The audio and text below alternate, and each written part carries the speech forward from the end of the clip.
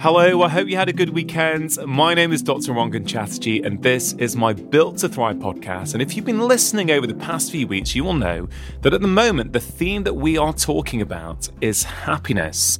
And this week, I'm going to continue exploring that theme by looking at the word alignment.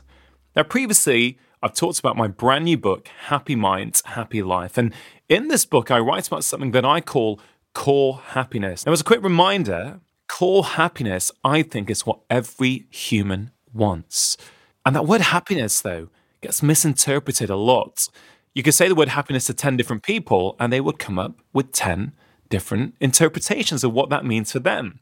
So at the start of the book, I define something that I call core happiness, and I want people to think of it as a three-legged stool. The three legs are control, contentment, and alignment. And of course, I've already covered control and contentment over the past 2 weeks. So today, I want to talk about alignment. So what does that word alignment really mean? Well, it may not be that familiar a word to you when thinking about your life and your emotions, but it's really important when it comes to our core happiness. So alignment is when your inner values and your external actions match up. It's when the person who you really want to be inside, the person who you really are, is the same as the person you are actually being out there in the world.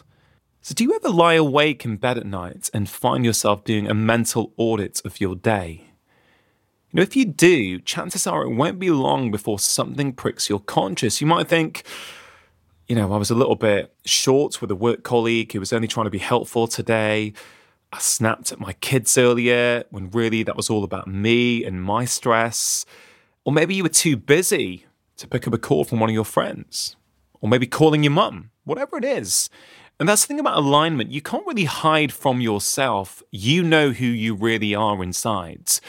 And you also know when you've acted in a way that's not in harmony with who that is. But often these days, we're so busy doing things, consuming things, scrolling things, reading things, that we never have time to really assess, who are we? Are we being the person out there in the world who we really want to be? And that's why this word alignment is so key. Alignment is a key leg of the three legs of the core happiness stool. And actually, the way you can start thinking about whether you are currently aligned or not is by taking a moment to think about your true identity. Who are you?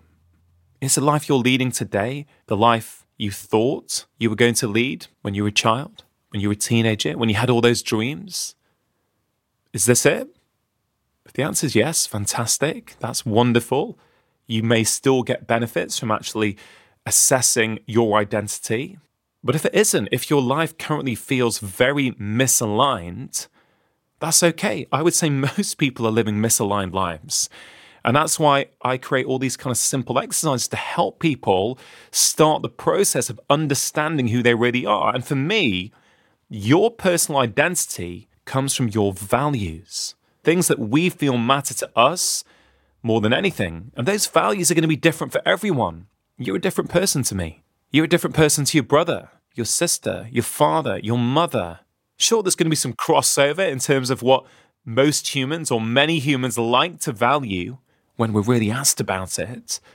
But you're an individual, and it's okay if you've got different values to me.